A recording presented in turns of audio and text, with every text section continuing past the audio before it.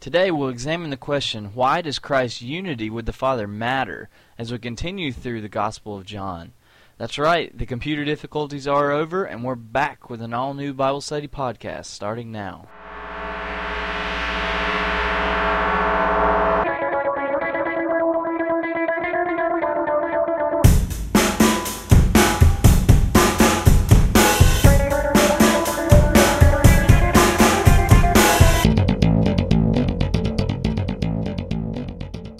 Hello again, and welcome to another edition of Bible Study Podcast. After having a forced 2-week layoff due to the joys of technology, my name is Justin, and I'm happy to be back with you. We've got a lot of exciting thoughts to talk about tonight, so we pick up where we left off last time at John chapter 5, verse 25. So before we begin, I'd like to ask if you would join me as we open in prayer. Our Father, we come to you today to ask for your guidance and your mercy. We know that we have failed you and have often turned astray. But Lord, we turn to you, for in you is life and forgiveness for our sins. And so bless us as we turn to you, help us as we follow you, and make us to be more like you through this process. It's in your Son's name that we pray, and we wait till you come for us again. Amen. As we begin this week, I want to ask you a question. You see, last time we talked about how the Father and the Son are one, how they are unified in act and nature. And in fact, we really began to draw a beautiful foundation for the Trinity, and we'll see more of that in the coming chapters and verses. But my question to you is this: why does it matter? I mean, does it really mean anything if Jesus says he is the same as the Father? Does it matter if they're unified? In thinking about this, I'm somewhat reminded of the scientist who was so caught up in studying a certain spider. And he watched the spider day and night, and he observed its every move. He learned its habits, its techniques, its tactics, learned how it spun its web, how it walked around. He learned everything about the spider. One day the spider came over and he bit him. The man instantly fell over dead. You see, the man had studied this great creature and learned all about it, but he missed the point of the exercise. It's great to know all that you can know about an animal, but he missed that it was a highly poisonous animal. It would kill him. Now, sometimes I feel like we do this to ourselves as well. We study a great doctrine or a thought, and we learn it up and down, but we never see the connection between that doctrine and the rest of life. We may know all about the spider, but we don't connect it with the fact that it will kill us if it bites us. So it's with that in mind that we look into the passage that we've begun last time. You see, last time we learned that the Father and the Son are one. In fact, the Son does what he sees the Father doing, and the Father delegates powers to the Son. However, while it is important to know that, we really get a fuller picture when we see how that fits into the whole picture. So let's begin to look at that picture as we back up and start in John 5, verse 24. Truly, truly, I say to you, he who hears my word and believes him who sent me has eternal life, and does not come into judgment, but has passed out of death into life. In other words, the one who hears Christ's word, his words of salvation, and believes in him, they will have eternal life, and they will pass from death to life. So let's continue in verse 25. Truly, truly, I say to you, an hour is coming, and now is, when the dead will hear the voice of the Son of God, and those who hear will live. You see, he's beginning to develop this a bit further as Jesus notes to the Pharisees that the time is now.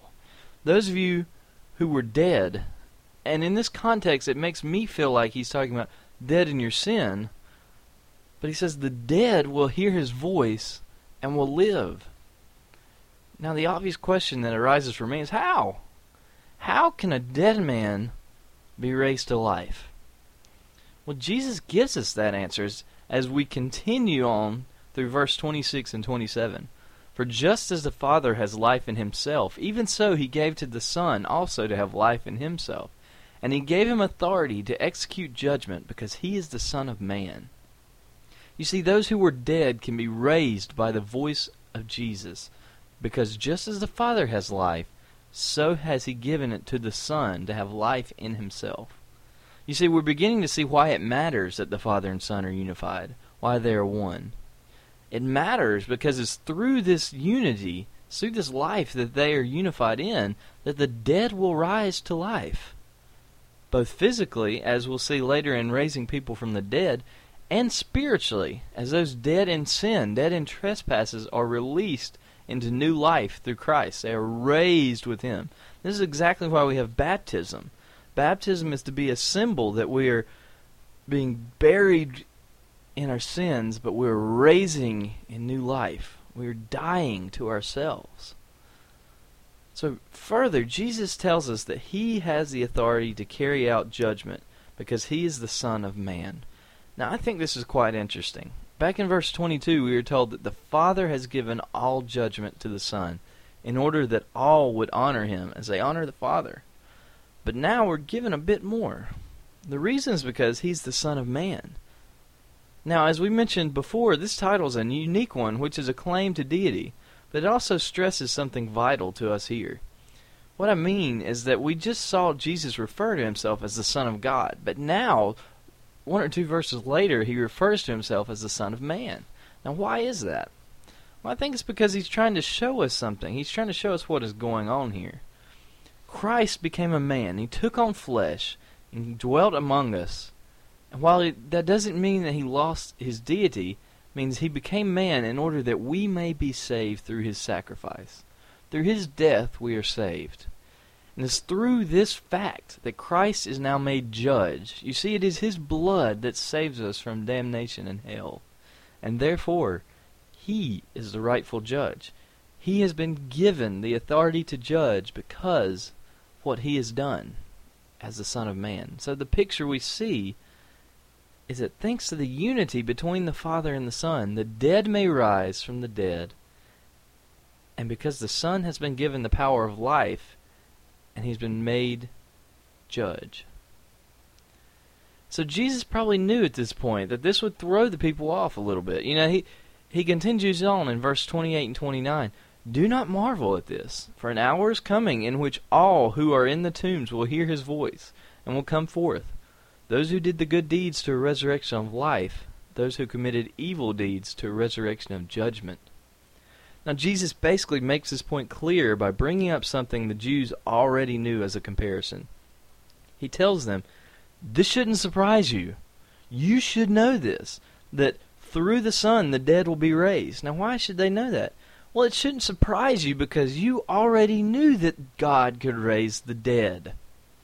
In fact, you know that one day He will raise the dead again, and those who did good will have life, and those who did the evil will be judged. You see, He's talking to a Jewish audience here that knew God could raise the dead. He says, you should have known that. This shouldn't be a surprise. This is why the unity matters, because the Father and the Son are one. He's saying, you know God can raise the dead. You should have known the Son could raise the dead. He is God. Now, interestingly, I think the Greek in this verse does not have the word deed, as the New American Standard does. In fact, a lot of other translations don't either. It literally says, those who did the good. It's one of these instances where an adjective is kind of standing in as a noun. It modifies an assumed noun. So what he's getting at with this is not a works-based salvation, as some may think. He's not saying, oh, well, if you do good deeds, you have life. If you do evil deeds, you have judgment. No.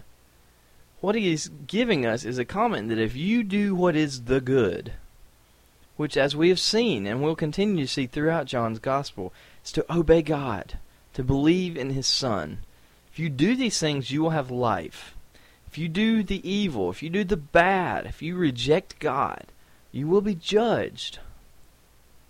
Now, as the one who carries out judgment, Jesus says this, but He also tells us something else in verse 30. He says, I can do nothing on my own initiative. As I hear, I judge, and my judgment is just, because I do not seek my own will, but the will of Him who sent me. See, even in judgment, this unity is pouring through. This is exactly why it matters that the Father and Son are unified. It matters because it's through that unity that we will be judged. If we choose to listen to the voice of Christ, and we choose to believe in Him, we will have life. We will be raised from our dead lives of sin. If instead we choose to turn aside and go our own way, we'll be judged. We'll face a God who cannot look upon sin. And we will have hell. So friends, it matters. If I could just get this across to you, it so deeply matters that the Father and Son are one. For it is through this unity that we may have life.